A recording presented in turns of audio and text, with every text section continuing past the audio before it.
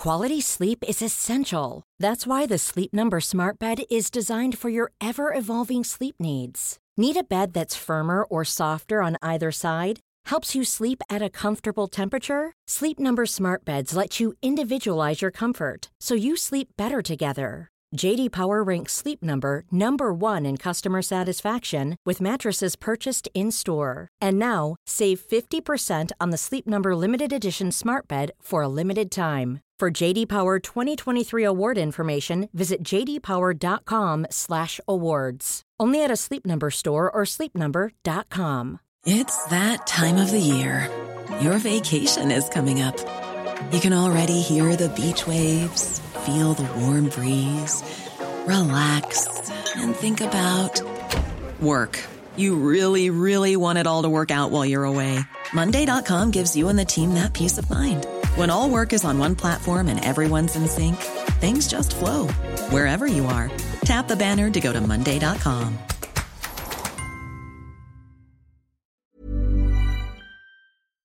Across the UK, online, on DAB, and on your smart speaker. The Independent Republic of Mike Graham on Talk Radio.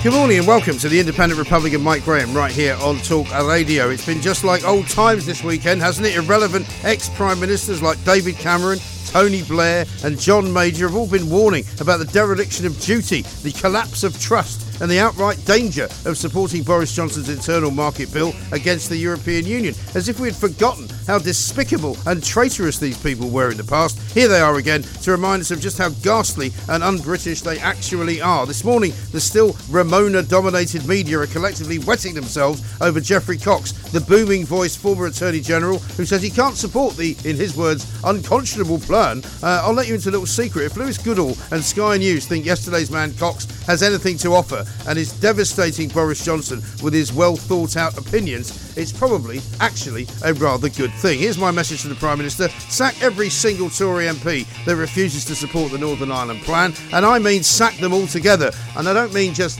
ask them to become independent MPs. I mean ask them to have an actual vote.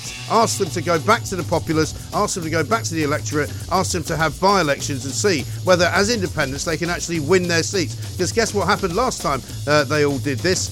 They ended up being out of a job. We'll be testing the waters this morning with newly created peer and former Labour Brexiteer Kate Hoey. 0344 499 1000. Coming up later on, we'll be discussing the rule of six with Mail on Sunday columnist Peter Hitchens, because today is the day that Policing Minister Kit Malthouse actually suggested that people should grass up their neighbours for having more than 6 people in their home at any one time. What on earth are they trying to do to this country? And when will they realise that it's not working, it is never going to work, and there is no point in trying to make it work? Plus, we'll be revealing just how much money the union barons are coining in for their selfless service to the workers of this country. And I'll be asking why on earth the BBC has got it wrong yet again by firing TV sports icon Sue Barker just because they think she's too old. That's right, if you're white and you're middle-aged, you're out as far as the BBC is concerned. 0344 499 1000. And of course, we want to hear from you. What did you get up to at the weekend? Have you spotted any COVID marshals? Have you had any interactions with them? And what on earth are you seeing and hearing out there? We need your voices because you are the voices of common sense. And also, we are the only radio station that cares what you think. We actually want to hear from you, not to humiliate you, not to make you out to be ignorant, not to pretend that you don't know anything about the laws of this land. No, because we actually want to know what the pulse of the nation is thinking. We're pretty good at knowing what that is anyway, but we need your voices. 0344 499 1000. You're listening to me, Mike Graham, right here on the fastest growing radio station on the planet. Is it any wonder we are Talk Radio? Mid-morning with Mike Graham. Talk Radio. Now, this morning you will have seen all sorts of devastating stories about Geoffrey Cox, the Attorney General, with his booming voice. I cannot in all good conscience support Boris Johnson in this law-breaking endeavour. Yeah, well, thanks very much, Geoffrey. We've seen you. We've done the act. We've seen all that.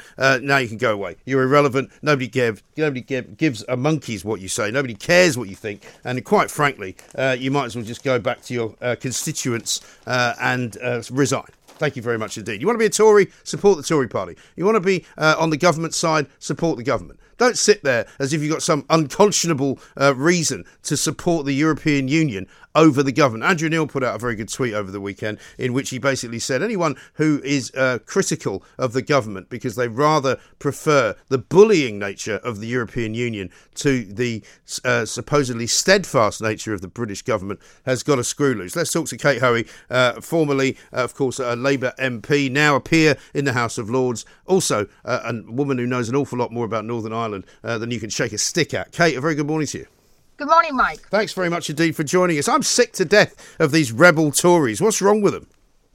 Well, I think we're seeing the last gasp of people who have never wanted us to leave the European Union, and then a few people who feel that they have to sort of stick to this kind of, I think, quite ridiculous, extreme view of the rule of law in terms of the international treaty. But I'm sorry I'm not there to vote, tonight. I hope I'll have taken my seat in the Lords to vote when it gets to the Lords, because I'm sure it will go through tonight. I'm sure the vote will go through. And I think that the bill is a very proportionate view of looking at how the European Union has reacted and actually behaved since the treaty was signed, because they have just not acted in good faith. And it's very clear that the little committee that was set up, that Michael Gove is on, to work to look at the protocol, has not been working properly, and that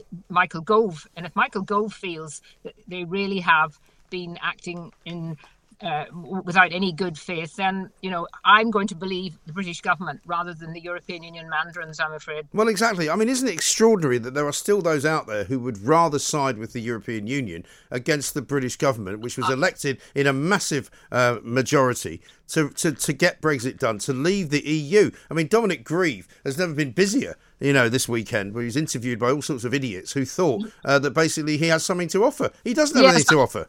And I think it's the same old people coming out with the same old views on this, just doing anything to actually criticise the government on this issue.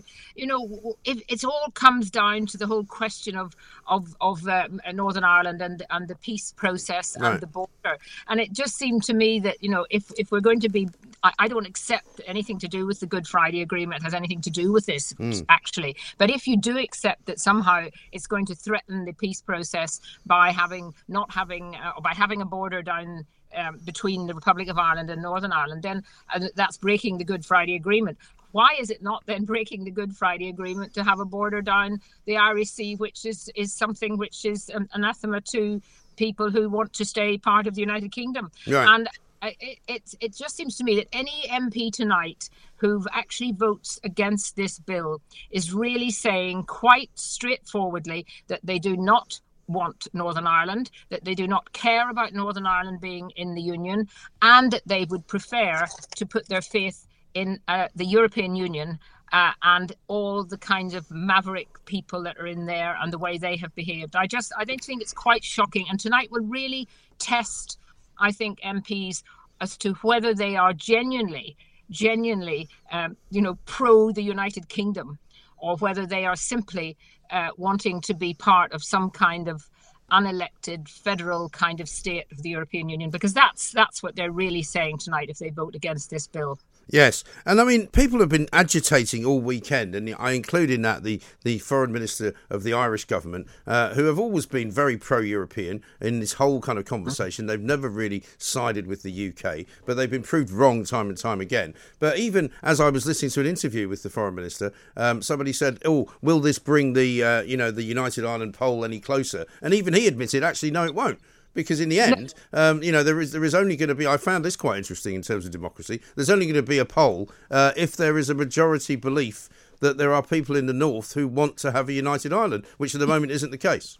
Yes, it has to be there can't be a referendum until it's really very, very clear that there is a majority wanting to leave the United Kingdom. And I do not think that is going to happen in my lifetime and probably for a very long time. But, it is important to remember what the EU has done. The actual threat that they made, that if they didn't get what they wanted, they would literally stop produce going from Great Britain to Northern Ireland. You know, they'll have almost a kind of food embargo. Yes. Now, if anything's going to threaten the peace process, I would have thought that would be something that would be pretty high up there. And I find it unimaginable that everyone who's been, particularly from the Republic of Ireland, because their trade is actually incredibly important with Great Britain. And you would think by now that their government would be recognising that when it suits the European Union, they will turn on the Republic of Ireland too. You know, the idea that somehow the Republic of Ireland is being so supportive of the EU because it's going to help them in the future already. They've been given a huge bill for all the latest COVID preparations, right. Extra money. So I think this is going to be, it's very short-sighted of the Irish government. And I think there'll be a lot of Irish people more and more questioning why they are taking this ridiculous role of pretending that they're interested in the United Kingdom. You know, the idea that Coveney was saying, and it's so sad that the United Kingdom is going to lose faith in the world in terms of what they're doing with this bill. You know, I really don't think that Coveney is particularly interested in how well the United Kingdom is thought of in the rest of the world. No, and also it's a rather ludicrous idea, isn't it, that, somehow we are ruining our reputation. Quite frankly, the government was always, I said this last year, the government is doing the best it can to negotiate in the best way that it can with the best will in the world. The trouble is you're dealing with a bunch of snakes in the European Union who are no more loyal to us than they would be to anybody else that they see as traitorous to the cause, and they will do everything they can to stitch us up. And they're being backed up, I'm afraid, by and helped by British MPs. And of course, this is what happened during the original negotiation. They knew that every time there was a problem, they were going to get support. The European Union would be getting support from people within our British Parliament. And it is quite shocking that is now continuing. But I was quite, when I saw the John Major, Tony Blair letter, I felt quite sure that the vote would actually be bigger tonight for the bill, because I remember when they visited Northern Ireland and crossed the bridge in Londonderry / Derry, they and calling on people to vote to remain. Actually, the polls showed later that actually more people had decided, because Tony Blair and John Major was saying it, that they would be voting to leave. So I wasn't too upset about that, but it is interesting to see all the ex-prime ministers. I was disappointed in David Cameron coming out because he'd kept very quiet up until now. But again, there is something in the withdrawal agreement, Article 38, that actually gives Parliament sovereignty. So Parliament has the right to change slightly things that have been agreed if it's not in the interest of our country, and it's certainly not in the interest of our country. And of course, in my view, if we end up with no agreement, no trade agreement, then I don't see that the withdrawal agreement should stand, and therefore we shouldn't be giving the £39 billion and all the extra things that the European Union want. But isn't it extraordinary that the media is still playing the same old game, right? When we did that deal on Friday with Japan, all the reports that I saw, and I include our own news team here at Talk Radio, are saying things like, but it doesn't really make much difference to the trade overall, because it could be that we'd lose a lot more trade by not having any deal with the European Union. And you go, well, that's not news. The news is we've got a trade deal with Japan. The news is not that we might lose more money by not getting a trade deal with the EU. Well, I can forgive some of the media who are not being paid by my licence fee, but what I can't forgive is the BBC attitude to all of this. And that's why, the whole campaign to look at the licence fee, to stop making it a criminal offence, to pay it, and indeed to actually, to use that sort of modern phrase, defund the BBC, is actually very, very important now, because the BBC is not acting as it should do. First of all, obviously, we want it to be impartial, but we hope that it is actually there as a British broadcasting corporation, not a European Union broadcasting corporation, and that's the way some of the reporting has come across. Yes, exactly right. And what's the feeling in Northern Ireland, Kate? Because, of course, the problem for us sitting here in the capital is that we get told things by the media about what Northern Ireland believes about this deal. But actually, the ordinary people in Northern Ireland we very rarely hear from. So what's the feeling on the street as far as this whole deal is concerned?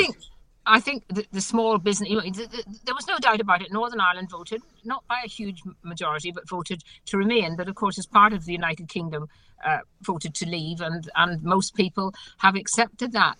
The business community just want, as they've always wanted, certainty, and what they don't want is to have any kind of paperwork, extra administration costs in actually moving their goods to their main market, which is Great Britain. Right. And similarly, Great Britain people, people who are trying to bring in something from Great Britain don't want to find that they're going to have to pay extra just because the European Union has decided that particular good might go on down across the border and into what they call their single market. Yeah. So it really does amaze me that anyone who cares about our country and cares about the union could possibly think of voting against this very sensible bill that's coming through tonight, which will actually mean that if the European Union do, as it looks like they might do, completely try to not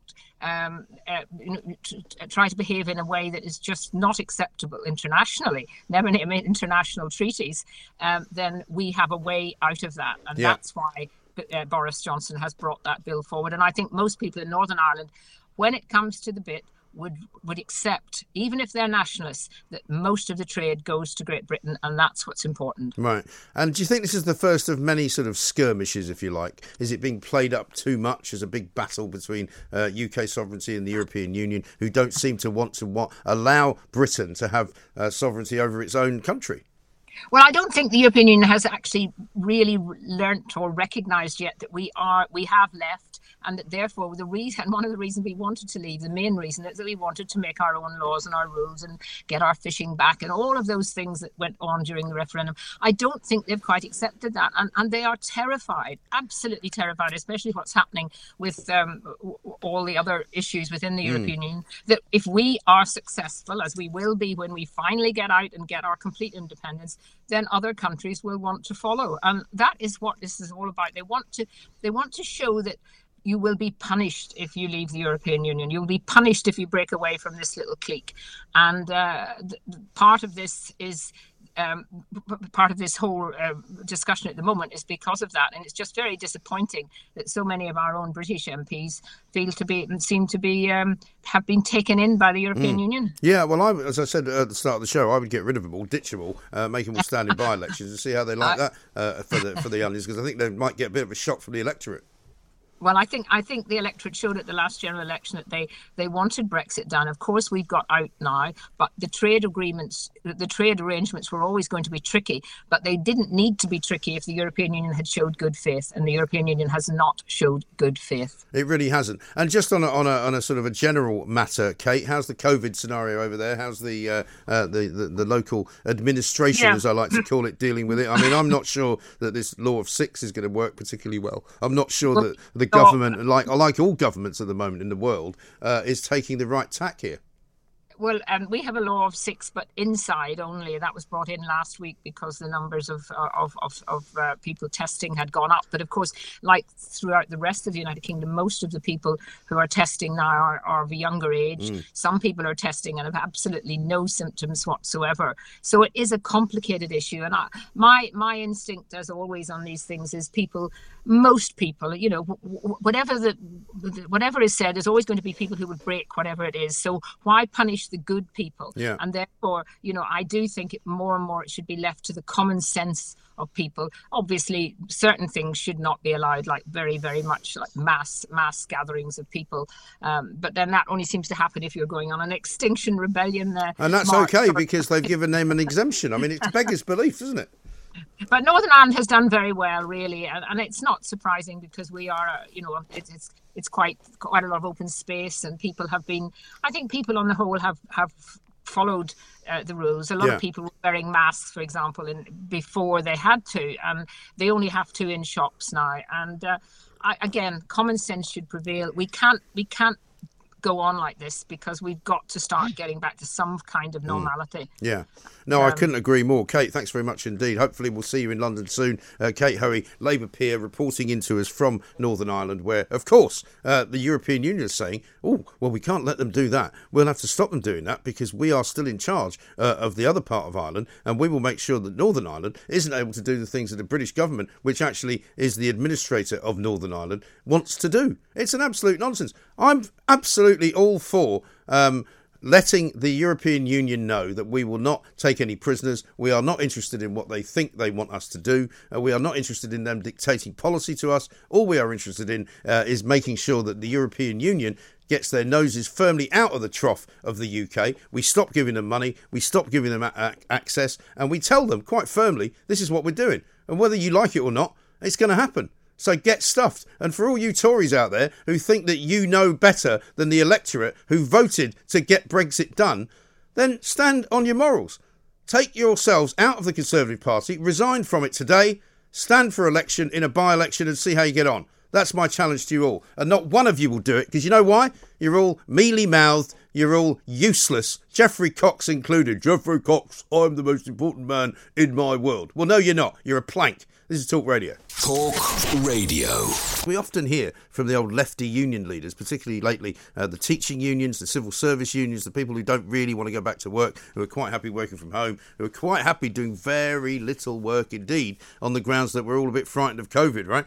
Guess what? The Taxpayers Alliance has done on the day that the TUC meets, the TUC Congress begins today, right? Because it is technically conference season, even though nobody can really do it properly. It turns out that education union bosses have topped this year's annual public sector trade union rich list with 6 senior staff sharing, get this, £1,296,869 between them. The average wage for a public sector union boss is £153,935. So these champagne socialists, as I like to call them, are truly that. Champagne socialists. You can buy an awful lot of Bollinger if you're making £154,000 a year. Let's talk now to Duncan Simpson, Research Director at the Taxpayers Alliance. Duncan, this is quite breathtaking, I have to say. Great work.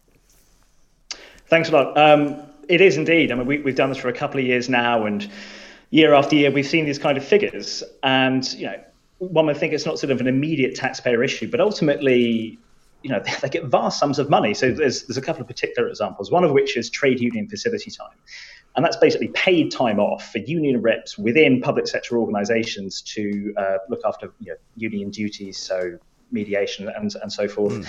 And that came to over £81 million the year before last. Let's not forget that quite a few of these unions who are the most aggressive, particularly the rail unions, are getting vast sums of cash now through not least HS2. I think the total taxpayer support, again, last year was over £7 billion. That would be rising year after year with the construction of HS2 if the government really is insistent on going to do that. Obviously, people choose to join a union. That's absolutely their prerogative. We're not going to tell people not to go and join a union, but ultimately it's a very hard circle to square when on the one hand unions are saying we're speaking to public sector workers, but on the other we're demonstrably not helping the public at a particularly difficult time, not least reopening the schools. No, exactly right. And I'm looking at an incredible figure here, and I take the view that this is way over and above what she should have ever been given. But Sally Hunt, formerly the General Secretary of the University and College Union, she stood down apparently in March 2019. But her total remuneration, £534,805. I mean, £500,000 a year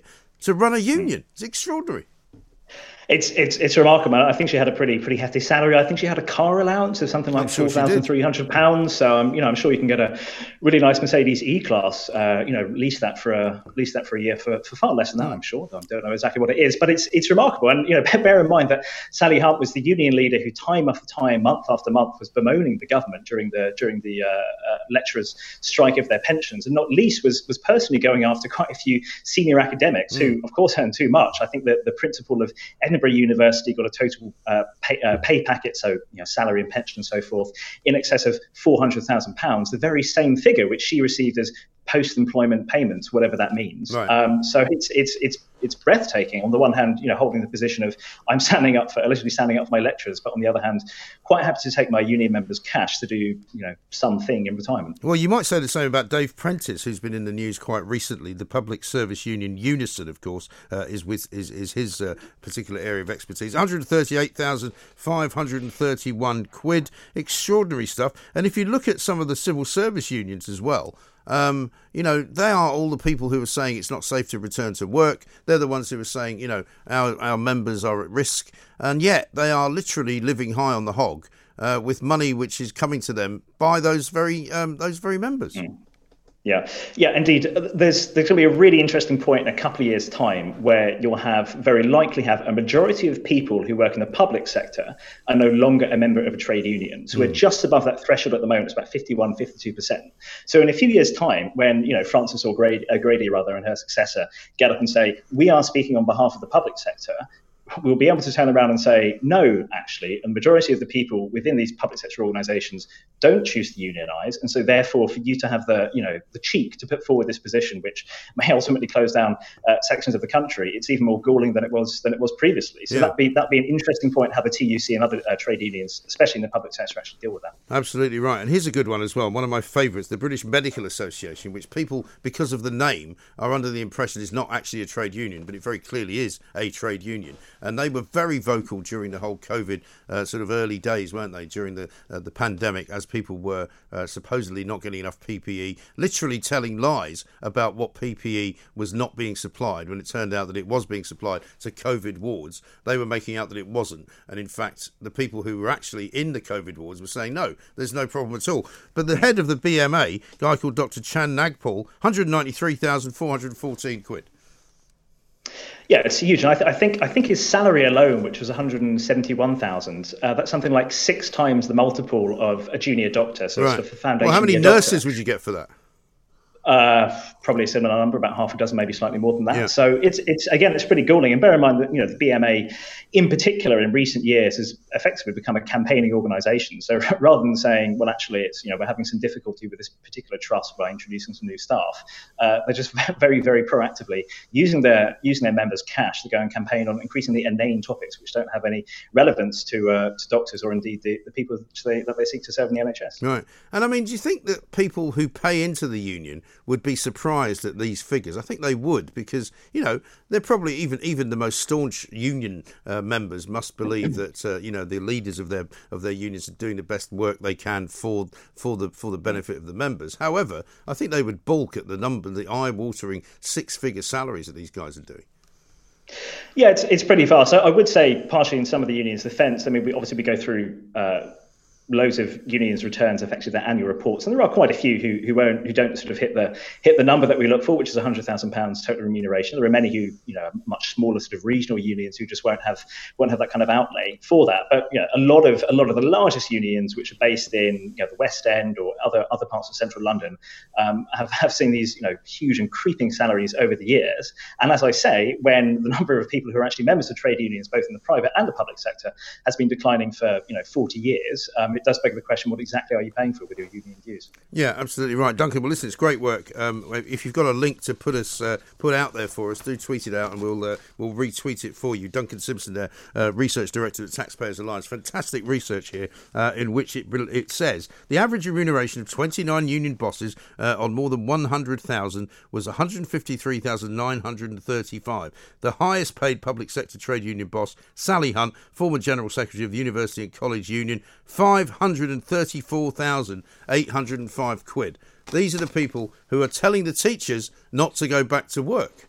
Is it any wonder that the schools are in a terrible, terrible mess? I'd like to hear from you, by the way, if you're a parent, because my kids went back to school last week and already they're being told, things are not looking good. We'll probably have to shut the school again soon. Imagine telling that to 13, 14, 15-year-old kids. What an absolute disgrace.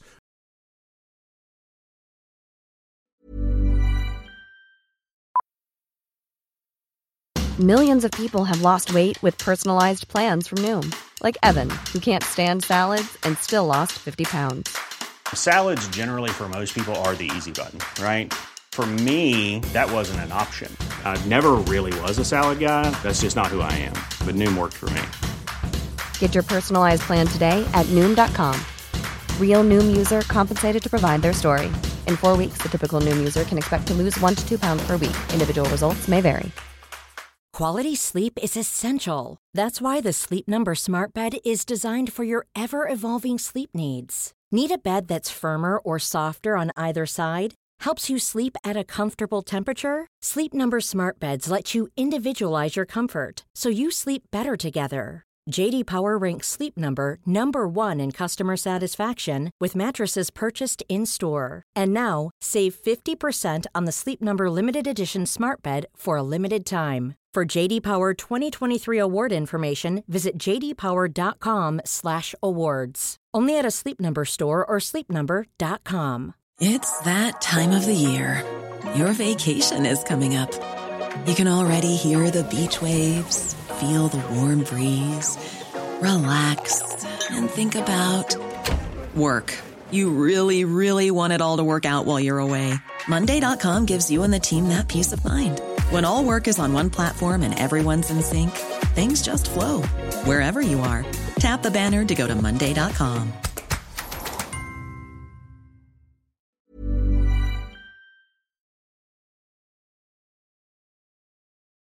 Mid-morning with Mike Graham. Talk Radio.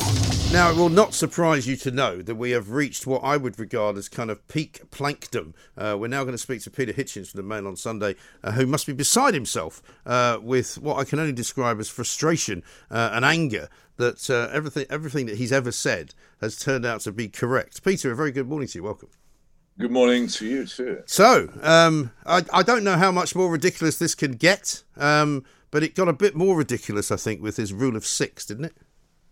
Well, I think it has, because what the rule of 6 does, and as Professor Carl Hennigan of Oxford University's Centre for Evidence-Based Medicine points out, there is no basis on which the figure 6 can actually be justified. There's no scientific reason for it, no purpose for it, no reason why it shouldn't be 7 or 5 or 19. They've just conjured it out of thin air. Right.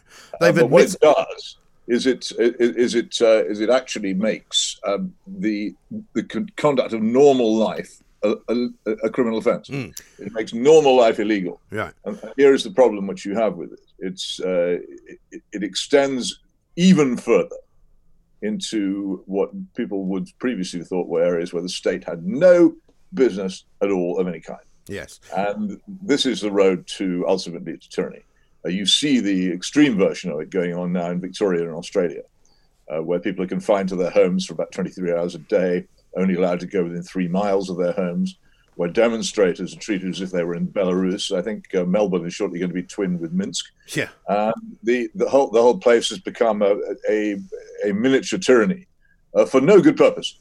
And this is the other thing. None of this does any good. Well, we have reached a point, and as you pointed out rightly, Kitten Malthouse, one of these supposed libertarians who's been attached to Mr. Johnson since he was mayor of London, is actually now saying people should grass on their neighbours if they catch them having more people around than allowed by the law. Imagine that. It's extraordinary, isn't it? And I mean, interestingly enough, I mean, you would have, I'm sure, read Lord Sumption's column in the Sunday Times this weekend, at which he pointed out several things. One, that there isn't really any point in making people stay home. But the only way that you can actually stop the disease from spreading, literally, is to put people into kind of individual, hazmat suits, feed them through a tube, and have them never meet anybody ever again. And that's the only possible way to stop it from spreading. Given that that's impossible to do, surely the government now needs to look at different ways of managing it.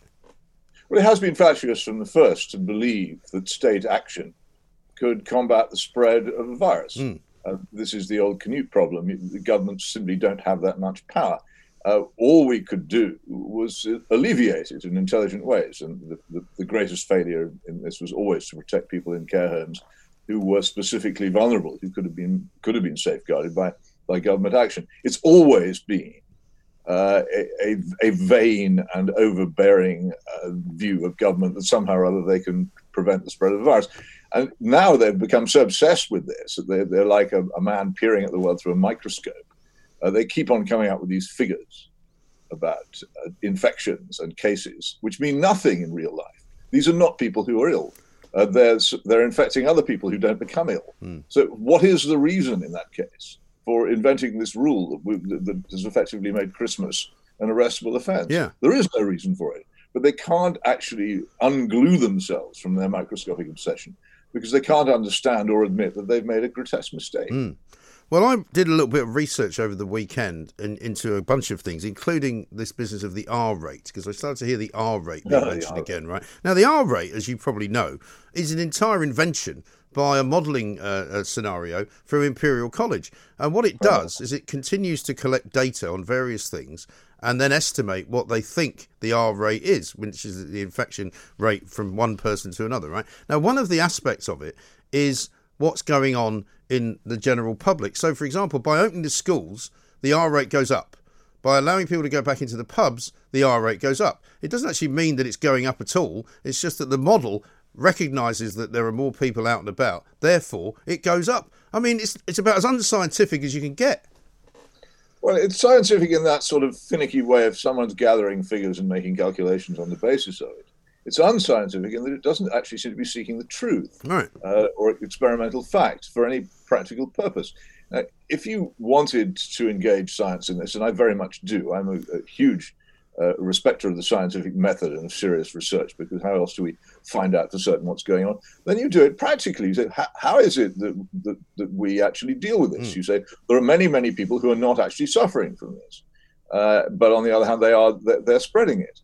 So what would be the logical response to that? Well, perhaps it would be to take the Swedish view, which is not deliberately to create herd immunity, but to do things which don't prevent that from happening. And Anders Tegnell, the man in charge of the Swedish COVID operation, now says that it seems fairly likely that Sweden will go through the coming months with probably less in the way of infection among the vulnerable than other countries, because so many people have had it and have developed an immunity to it. That's practical science. Cool-headed, unpolitical, just straightforwardly saying this is what we can do, this is what we have done, this is what's likely to happen. The countries which have been most stringent, which have locked people in boxes with feeding tubes to all intents and purposes, are now the ones which seem to be facing rises in infections. If that's your obsession, then if you are so worried about rises in infections, then why did you follow policies which were quite likely to lead to this when the cooler weather began to arrive? Right. Because it will. It's again, as Professor Hennigan points out, at this time of year, as more people come back from the holidays to work, then respiratory infections do spread. It's a normal feature of life. Right. And I mean, I'm like most people, I think, in this country. You know, I decided to go back to public transport this morning. I got on a bus. I had to wear a mask. I wore a mask. I didn't object to it. I didn't like it. But, you know, that's what they're asking me to do. I'll do it. I won't wear one walking down the street. I also have to wear one to walk into this building. I also have to wear one in the lift when I'm in this building. Other than that, that's the only time I wear them. But it would seem to me that it's a bit odd, is it not, that all of the countries where mask wearing has become compulsory are the places where the risk and the exposure to the disease is going up. Well, it does seem to be so. In Spain, it's most notable. I think people are actually pulled in by the police for driving their cars on their own in Spain with the windows open, not wearing a muzzle. This is the extent of the absurdity. And yes, indeed, the infections are rising in Spain. But this is no surprise to anybody who's looked into the experimental basis of masks. If you wear a tight-fitting, surgical-type mask, which you never touch and which you throw away when you finish with it and don't reuse, then in a hospital setting with all kinds of other precautions, you will reduce the spread of infection. That's what they're used for in hospitals. If you wear a rectangle of cloth, which you constantly touch, which you take off and put on again, which is loose at the edges and not fitted, then nothing of the kind will happen. And this is perfectly obvious to anybody who thinks about it. And also, if you look at the graphs of the level of deaths and hospitalizations from COVID, you'll see that mask wearing was introduced pretty much when they'd reached rock bottom. So it isn't, everybody who knows anything about it and who understands the issue knows that they weren't introduced for medical reasons. The reason that they were introduced is yet more of this attempt to spread alarm and fear and keep people worrying about this threat, and therefore make them obedient to government diktat. The mask is a badge of obedience and assent to a daft government policy. It's one of the main reasons why people like me won't have anything to do with it and oppose it, because it's not a medical thing. It's like being forced to wear, if you were a liberal, or indeed me. I don't like President Trump either. It's like being forced to wear one of those red "Make America Great Again" baseball caps. Right. It's a declaration of support for a policy, and indeed, in the case of Mr. Johnson, a person of whom I deeply disapprove. Yeah. It's like the days when people in totalitarian countries had to wear the party badge, had to wear the party armband, had to fly the party flag on their balconies during party feast days, forced to assent to a policy you don't agree with. It's compelled speech. It's an assault on liberty. That's the reason for being against it. I mean, there are plenty of other reasons for not doing it. It's a repellent thing to have to do. And just looking at the poor, surrendered, submissive look of people scurrying around with their eyes peering over the top of them, it's pathetic to see grown men and women acting in this way, but and embarrassing in some ways. But I try to be pleasant and tolerant because it's, as I say, from the start, I've treated believers in this scare story as if they were adherents of another religion to which one has to be polite. Yes, no, I think that's the right thing to do, because we are still, despite everything, a relatively civilized society, and I think being civilized is the best way to fight back against this kind of tyranny that you describe. Mike, interrupt there. Is it civilized when you have the police minister actually calling on people to inform on their neighbours? Well, no, that's not civilised. Still civilised when that's going on, or we should be worrying about slipping into uncivilisation. No. Listen, I take that point, and I agree with you. But what I would say is that our best form of defence against this tyranny is to be as civilised as possible. I'm hoping it won't come to what some people fear that it will come to, which is kind of civil unrest, where people will eventually say, one COVID marshal too many has come up to me and told me to do something, and I'm now going to punch him in the face. And obviously, well, I hope not. I hope not as well. So much argue against that kind of behaviour. I think people should try to keep their tempers, and that works both ways. People shouldn't. I mean, it's unlikely that anyone's going to come up to me, a bearded fat bloke who's got reasonably broad shoulders and looks as if he could give you a hard time in the street and tell me to wear a mask. Right. But one does hear of women being seriously intimidated on this, and people should lay off. They have no idea. And there are definitely, particularly women who have been raped, who have a horror of having anything placed across their mouths. And that doesn't show. You wouldn't know, but people might come up to such a person and badger them to wear a mask, and it's quite unacceptable. Leave other people alone. Mind your own business. But the trouble is, that's fine. That's fine. The trouble is, with the advent of these COVID, how about this, right? Somebody sent me this today. Birmingham City Council would no doubt tell you that they haven't got any money. They are cash-strapped. They can't afford to supply children with books. They can't afford to drive children to school on school buses because the kids have to pay for it themselves. They have got a recruitment drive on to find 60 people to be COVID marshals. And here's the perks of the job. Immediate start, up to 3 months long is the duration. £10.42 per hour, including holiday pay. You get flexible working patterns with shift work across 7 days. Excellent opportunity to provide support back to your local community, and you will get free transport to different localities. I mean, where are they getting the money from for a start? Well, they get it from Rishi Sunak's magic money forest, where all the money in the country now comes. We're a country awash in funny money. Yeah, which one week is spent like Monopoly. One week it's spent on telling us all to go out and eat ourselves silly and drink ourselves silly in restaurants at half price. The next week it's spent on telling us all to go home again and stop associating with each other.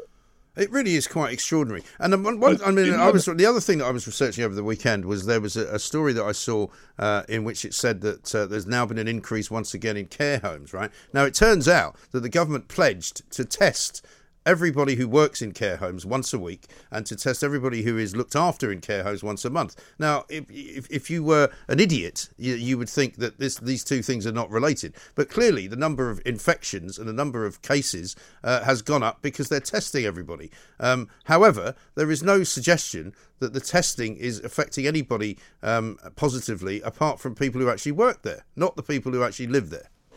No, it does seem from what I've so far seen that the main new incidence in this is, as elsewhere in the country, it's in the people working in the care homes rather than the people living there, and in younger people and people in their early middle age. Yes, I think that's true.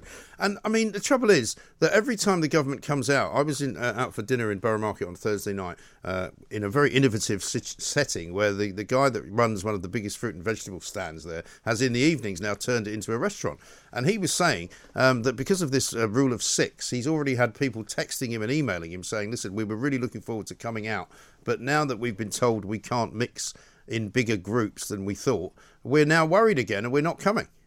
Well, I know, and I also know people who've cancelled holidays. Yeah. So they were going with friends because the group in this case was 7, and they just couldn't do it. Yes, but it's not just that. It's the fact that every time, the government puts out another kind of cautionary tale, people get worried. They think there's a reason to be worried. Well, and then, of course, there is a reason to be worried because these things are sometimes haphazardly and arbitrarily enforced. And for those people against whom they're enforced, it can be quite serious. People are reasonably worried, even if they don't think the thing is serious itself. But again, it's quite the case that there are large numbers of people who take all this stuff seriously and who believe it. And as long as the government continues to insist that we are in the grip of a plague similar to that in 1918, those people will act as on instructions of this kind, with incredibly damaging results for the economy and for civil society. It will happen. The government has this power. It's created it. It has only one way of dismantling it. It won't do that. Yeah, but how much further can we go with this, Peter? Because, you know, I'm not going to ask you the question again, because I always ask you the same question about why are they doing it? Why won't they just stop doing it? And the answer, as you quite rightly say, is they don't want to admit making a mistake. But, you know, it's getting more serious than that. I read a piece in the New York Times the other day about Mayor de Blasio in New York, and apparently business leaders now are imploring him to get everybody back into the city, because New York City is actually in a worse state than London is in terms of lawlessness, in terms of homelessness, in terms of no tourism. You know, the whole city is about to fall into the sea, it would seem. And yet he is a bit like Sadiq Khan. He doesn't think that there's a problem. He thinks actually the city can be changed. He thinks the city can do without rich people, that they can do without big companies. And I wonder whether this Tory government is so lost that it starts to think that way as well. Well, I think they do. I think an awful lot of people who previously had sort of fairly limited political objectives have become, in a way, utopians. They think they're in a battle to the death with the virus. Now, the problem with a virus is it's like world communism or world terrorism. It's not exactly an easy thing to defeat. It's intangible. You can't really do it. So you've got an unending license to impose restrictions on society for that purpose. And every time you're challenged, you can say, well, do you want to go around killing people? Do you want to kill your granny? Yeah. How can you be so irresponsible? And once that kind of idea has taken hold of people, there's almost nothing they won't do because they think they're doing good. Bill Blasio thinks he's doing good. Boris Johnson thinks he's doing good. They all think they're doing good. And therefore it sounds they think any critic of what they do is wicked and irresponsible and wishes to see many deaths, which is, of course, the reverse of the case. But in the tiny zones which these people operate, with very small numbers of advisors, all with the same convictions, they never hear serious words of opposition. And they never even consult the many scientists, for instance, who have doubts about what's going on. They know the people who are actually given access to the government are, of course, as it was again during the Iraq War. Yeah. Anyone who knew anything about Iraq was immediately excluded from this group of advisors. Anyone who understands the dangers of this policy is immediately excluded from the advisors of this government. Yeah. That's how the government works. Well, I love the way that they put the spin out towards the end of last week, that there was indeed some dissent inside the cabinet, but the dissent only managed to stretch to those who thought it should be 8 rather than 6. Yeah, it's pathetic, isn't it? I mean, I'm not even buying that particular spin. But Peter, let's finish up with some interesting stuff that you wrote about Julian Assange at the weekend, because I'm always interested in people who are willing to defend what I regard as the indefensible in terms of the individual, because you've admitted that you don't like Julian Assange. I don't like Julian Assange. I don't like him at all, no. However, you're worried about this extradition business, aren't you? Oh, hugely. The powers which the Anglo-American extradition treaty gives to the American state are extraordinary, and they are prepared to use them. They can require us, under this treaty, to send to them someone who has committed what they believe to be a crime against their laws, but not here. Now, if we try to get, so if some American journalist leaked details of British secrets in British papers. Leaked details of British secrets in American newspapers and American media. And we went to the Americans and said, this guy's broken our official Secrets Act, we want him. You can just imagine what would happen if an American citizen, or indeed any, was involved in this. They wouldn't let us have them. It's completely one-sided. The other thing, of course, is that it's quite clear that the Assange case is a political one. The Obama administration decided, not for political reasons, because they liked him, but for perfectly sound legal reasons, a long time ago, that it was legally inadvisable to extradite Assange, and they publicly said they weren't going to do it. And then Donald Trump, who's blown hot and cold on Assange, at one stage he said, "I love WikiLeaks," right, for instance.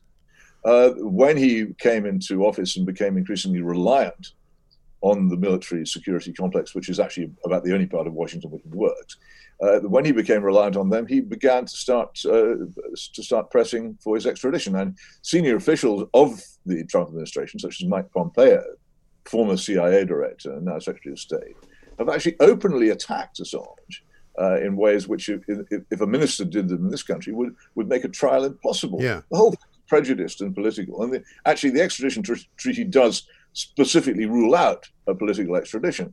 And all you have to do is examine the way in which this has been done. You can see the Espionage Act of 1917, for goodness sake, a panic act passed by Woodrow Wilson in the middle of a war scare, is the basis of it. And it is plainly a political prosecution. And whatever you think of Julian Assange, or indeed how he's behaved and what he's done, in fact, not all of his behavior has been bad. There are definitely things that he's done which I think most civilized people would disapprove of, and I don't share his politics.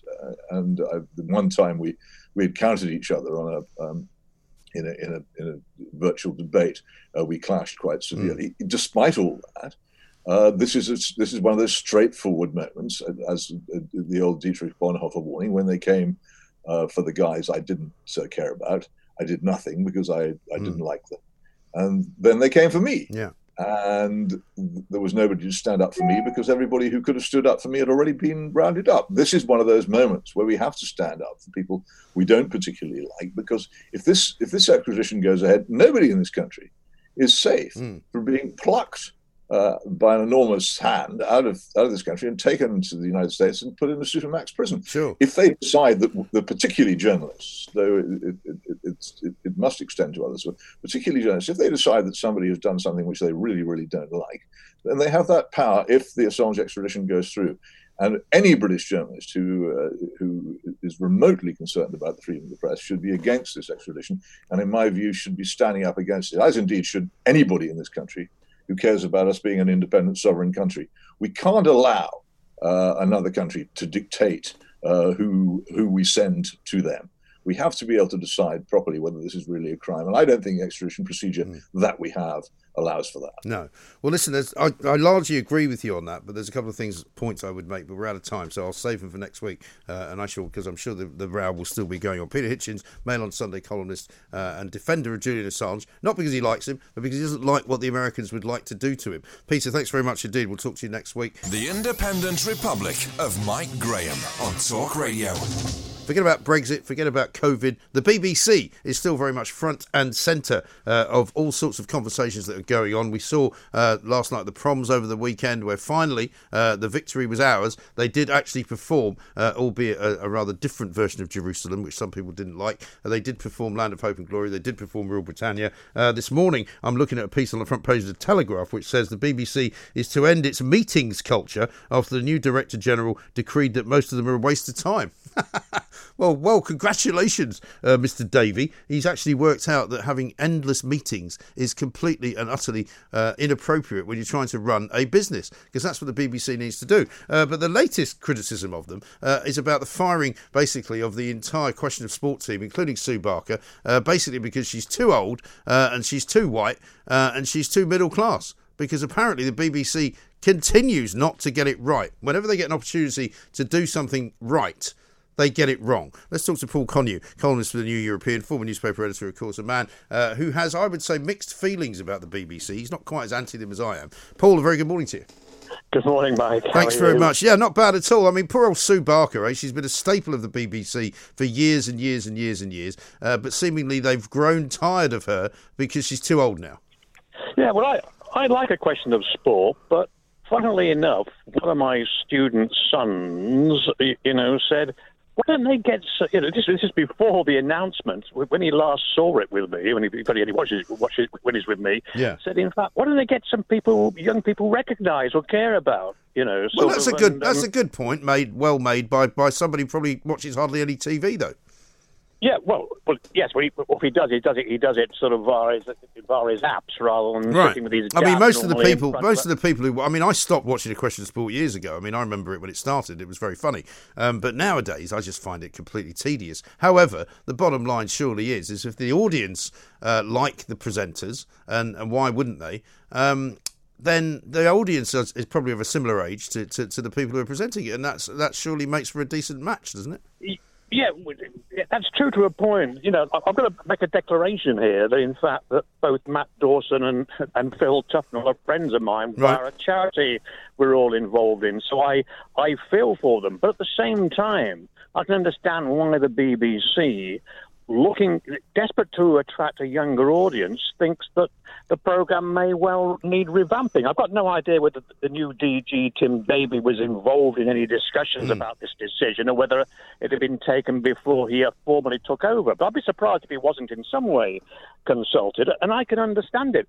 At the same time, Mike, I mean, we've got something I watch more often, the question of sport, which is Sky Soccer Saturday. Yes, involved in a very similar dispute after the axing of Phil Thompson, Charlie Nicholas, and another friend of mine for the same Matt charity. Letizia. We're involved with Matt Letizia. Yeah. But the point is that if the show is a successful show, which I believe that Matt Letizia show was, as is A Question of Sport, why are they changing it? You know as well as I do why they're changing it, Paul. It's because they're going to make it more diverse in words of one syllable. I think in some ways there's nothing wrong with that, although I don't think it explains everything. And I think in the same way that even when they've still got good ratings, soap operas, for example, introduce new characters and acts old ones. Things have to generate, and you have to try to appeal to a broader, wider, and indeed younger audience. Now it's a gamble. A Question of Sport. Its new lineup hasn't been announced yet, but it may backfire on the BBC. But I can understand why they're doing it.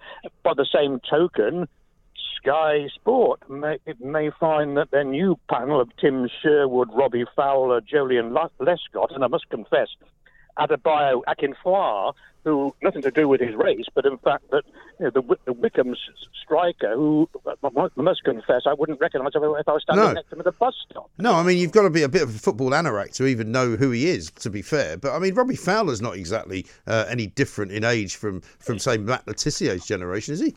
No. I mean, I like Robbie Fowler. I wouldn't say I'm a friend of his, but I've met him a few times. He's been on Talk Sport with me. Robbie Fowler's a very funny guy. But, how is he much different from what they've just got rid of? No, and Tim Sherwood, well, he wasn't a very good manager of my club, Spurs. So, but no, you're right. But of course, what Ian Wright made a very good point as well. Wright was right, not for the first time. When he reacted badly, I think quite rightly reacted badly to the social media outcry, which has gone from extremes on both sides. Well, that's the trouble, isn't it? Of the argument. Yeah. In fact, some people are saying this is racism because because they're introducing more people from BAME backgrounds. Although you could argue that you could argue against that on one ground alone, which is that many of the best players we have around are from BAME backgrounds. Yeah. But then on the other hand, there is the right wing, who are saying, well, this is all introducing too many black faces onto our soccer programs, or even have the same argument about Question of Sport, depending on when they announce the panel. On the other hand, on the other hand, you've got the left saying that you've got to have, probably an imbalance from the same background. I mean, nobody objects to there being, in any way, shape or form, diverse television panels and people coming to play sport who are then made into pundits, because let's face it, the very large bulk of people playing now football in the Premier League, first of all, are foreign. I was listening to an interview with Greg Dyke the other day in which he said, I think in the Charity Shield there was either one or no English players whatsoever. Because, simply English players are becoming a sort of a thing of the past in the Premier League, and very few teams actually really promote them. But the point is that, that doesn't mean that you then have to have a panel of French people all over the place. But, nobody objects to it, but I object to it just because it's being done for the sake of it. And I get the sense that this whole question of sport thing is being done just for the sake of it. I mean, why suddenly now, after 24 years of Sue Barker on the BBC, is she getting axed? Well, it depends on what we don't know about a question of sport. And I've got an open mind on this one. And what we don't know is if the programme is going to be revamped in a very different way, so that the whole format changes rather than simply the faces of the captains and Sue Barker as the host. I don't know. It's a gamble, but I can understand why Tim Davie or whoever it was at the BBC decided to make this change. And of course, it's not happening straight away. In fact, well, presumably they filmed the entire season already, haven't they? Precisely, and who knows? The backlash, from viewers might be such that there's a rethink. I doubt it. Well, there might be. I mean, the trouble is, if the BBC continues down this road of trying to find young viewers, they're going to be in a hiding to nothing, because at the end of the day, they don't have any young viewers, and they won't have any young viewers. I mean, my teenage kids don't anymore watch the BBC or television in general than they go around, quoting Shakespeare. They just don't do it. But Mike, that generational gulf issue is a cross media issue for all of us. It applies to newspapers desperate to attract young, the elusive butterfly of young readers. It applies to TV and radio. Doesn't apply to us. We got loads of young viewers because we're on YouTube. People love it. They love YouTube. It's as simple as that. Yeah, but you don't know, in a sense, how others are reacting, and I can see why the BBC is anxious, and Sky are anxious to attract a younger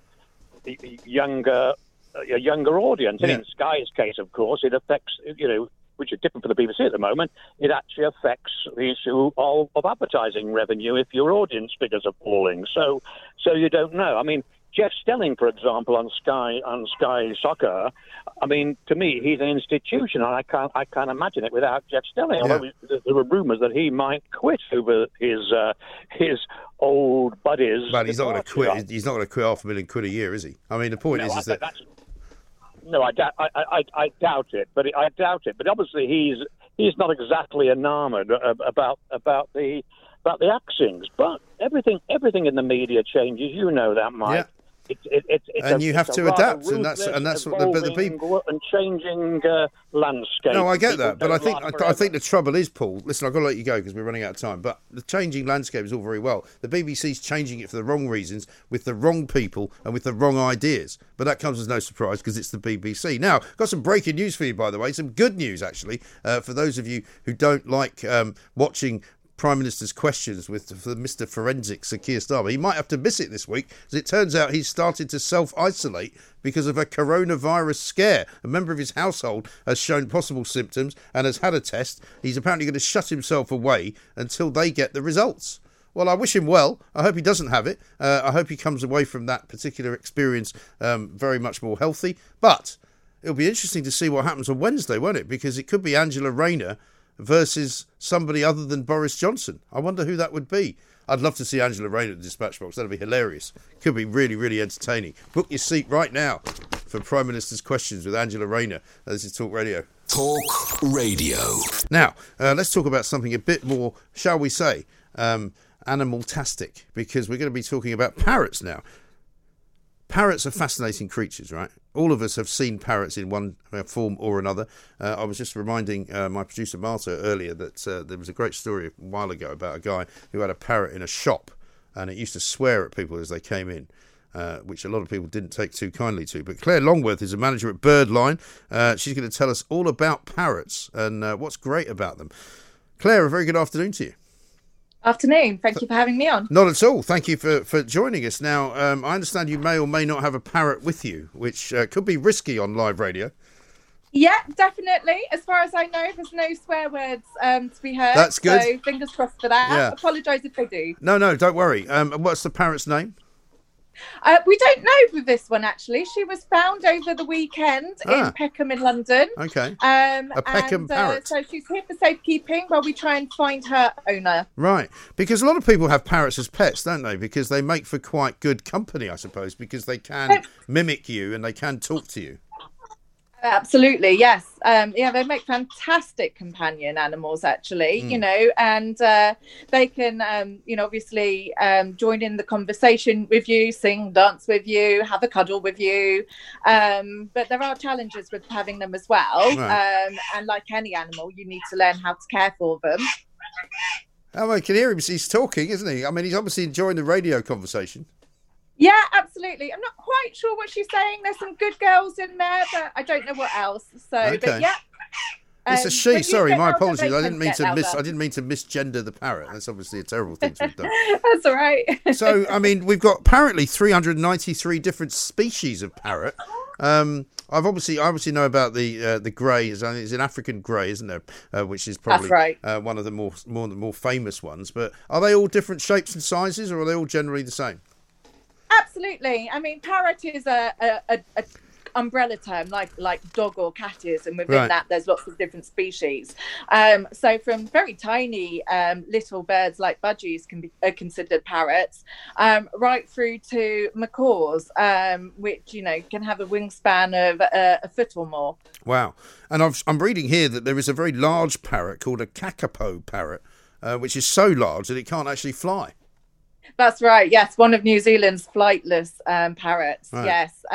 You'd need a very big. You need a very big cage for it as well, because apparently it grows to over 2 feet long. They tend to be just in the wild, and I know they're doing big rehabilitation programs to get the numbers up. Right. In New Zealand. Okay. Now they're very intelligent birds. Most birds are not known for their intelligence, are they? Why are parrots so intelligent? Well, I think it depends on the size of the bird. So the bigger the bird, generally the bigger the brain. There have been lots of tests done on African greys, which, as you said, are one of the more well-known versions, and they have the mental capacity of a kind of a 3 to a 5-year-old. Okay. So obviously that brings its own challenges with so like Owen Jones then. So yeah, and these are gorgeous macaws you can see on your screen there. But yeah, so I mean, as smaller birds have got a lesser brain, but even in the wild, I mean, crows are known to be incredibly intelligent birds, and they can build relationships with humans and bring presents, etc. as well. Okay. Well-known fact. Wow. And do you know, I mean, you might not know the answers to this, but how many parrots are there in the world, would you say? Oh my goodness. I Millions? have absolutely no idea. Millions. Right. And I mean, one of the things that people like about parrots, as you say, is that they can mimic people and they can talk and they can sing and they can do all sorts of things. We're always told that birds are in fact descendants of dinosaurs. Are parrots also similarly descended from dinosaurs? Yeah, absolutely. I mean, parrots are birds as well. So, yeah, I mean, and there's lots of jokes within the parrot community about calling them little feathered dinosaurs, etc. Obviously, they don't have the domestication of some other household pets like cats and dogs. So they are closer to a wild animal than those other more familiar pets. And is there any kind of history to why they're coloured so brightly, and why is it a camouflage because of where they were normally found, or why are they so colourful? Yeah, absolutely. It will. Part of it will be to do with camouflage. So we get lots and lots of green parrots, and obviously that would help them camouflage into their natural habitat. Which tends to be the rainforests of America, is like where quite a number of species come from. But equally so, it's also to attract members of the opposite sex for them. So it can very much be about attraction and mating. So some parrots are dimorphic, which means that the males and females look differently, and others you can't tell the gender. Sorry, we've got. Oh no, I love it. No, I think it's great. I think it's very atmospheric. I think it's no point would there be to doing a spot about parrots without the parrot actually squawking in the background. I think it's great. Absolutely. You know, and so I mean they mate for life apparently as well, right? Some do, some don't. There are studies that show that quite a number of parrots will actually swap partners quite frequently. So it all depends on the specific breed. Ah, okay. And apparently they eat with their feet as well, right?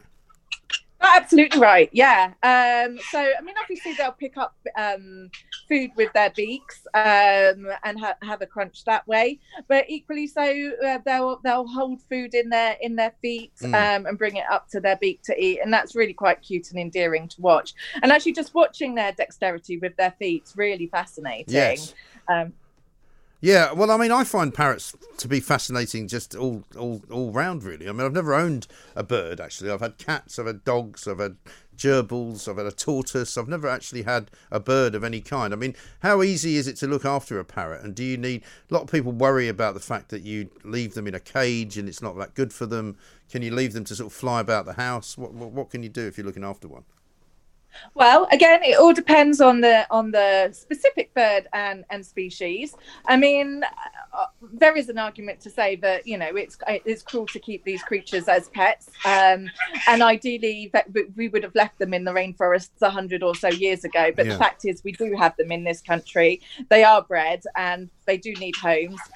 So just providing the biggest cage that you can for them, making sure that you've got perches of different textures and diameters to keep their feet stretched and exercised nicely so they don't get pressure sores, making sure that they've got lots and lots of different toys in their cage to play with, to shred, because that's a natural behavior, making sure you can provide the best diet possible, which tends to be fresh fruit and veg, grains, pulses, a mixture of seeds, and you can get complete pellet diets as well. So just kind of making sure that they can have everything that they need enrichment wise as much as we can do, right. And obviously time out of the cage, time bonding with the family that they live with is really important. They're flock creatures after all. If they don't have other parrots to hang around with, you're their flock, and so commitment of time is quite a big thing. But it's like any animal, you have to learn how to care for it in the best way possible. Okay. Fortunately, over the past 20 odd years or so, information on how to care for these birds has kind of increased a lot. So we know a lot more now than we used to do about the best way to look after them. Right. And is it wise to have more than one? I mean, would it be better if you are going to have parrots to keep two of them, like if that was possible? I think so. I mean, obviously, space, noise, of all considerations. I live in a flat, so I wouldn't have a dream of having a huge macaw because it wouldn't be fair. I don't have the room for it. But I have a couple of smaller parrots myself, and then obviously a few that I caretake whilst we're looking for their owners or more permanent homes. And I think it is good for them to have parrot conversations as well as human conversations. No, of course. And if you didn't train a parrot to speak, would it do it anyway? Would it just kind of mimic what it was hearing? Yeah, absolutely. I mean, I haven't actually deliberately trained any of my parrots. They tend to just very naturally pick up what you're saying and mimicking. And, like with any animal, you tend to be quite repetitive. So with a dog, it might well be walkies or dinner time or what have you. With a parrot, the things you're going to say are quite similar, like, step up if you want them to get up onto your hand or what have you. And so they'll learn those to associate those phrases and possibly mimic them. Fantastic. Well, listen, great to talk to you. It's been very educational as ever. I'm told that a group of parrots is also called a pandemonium, which is a rather good word. Yeah, absolutely. Great description. Very apt. It really is. Wonderful stuff. And Claire Longworth, Birdline, is that a sort of place people can come if they want to find a parrot or get a parrot? absolutely. So we're one of the UK's oldest running parrot rescues. We've been going since the 80s. We've rehomed over 5,000 birds during that period of time. We've got a website, which is www.birdline.co.uk. We're particularly looking for people to come on board and foster. We're pretty full up when it comes to rehoming birds, and we're getting more and more of those every day as we're getting towards the next lockdown. We do actually have a little bit of a plea. We've just been contacted by someone who has got 80 aviary birds that they need to rehome. So we're desperately looking for aviary homes in the southwest of England at the moment. All right.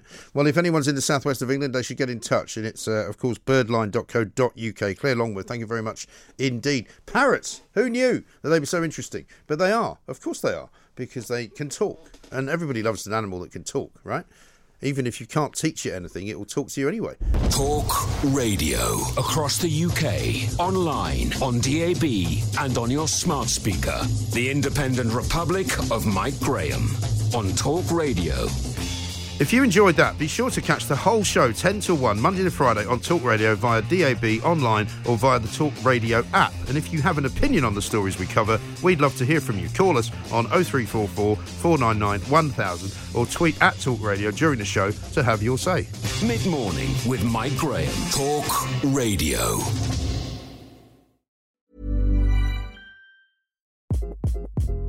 Hi, this is Craig Robinson from Ways to Win, and support for this podcast comes from Invesco QQQ, the official ETF of the NCAA. The future isn't scary. Not realizing its potential, however, could be. Just like on the recruiting trail, I've seen potential come in many forms as a coach. Learn more at Invesco.com/QQQ. Let's rethink possibility. Invesco Distributors, Inc.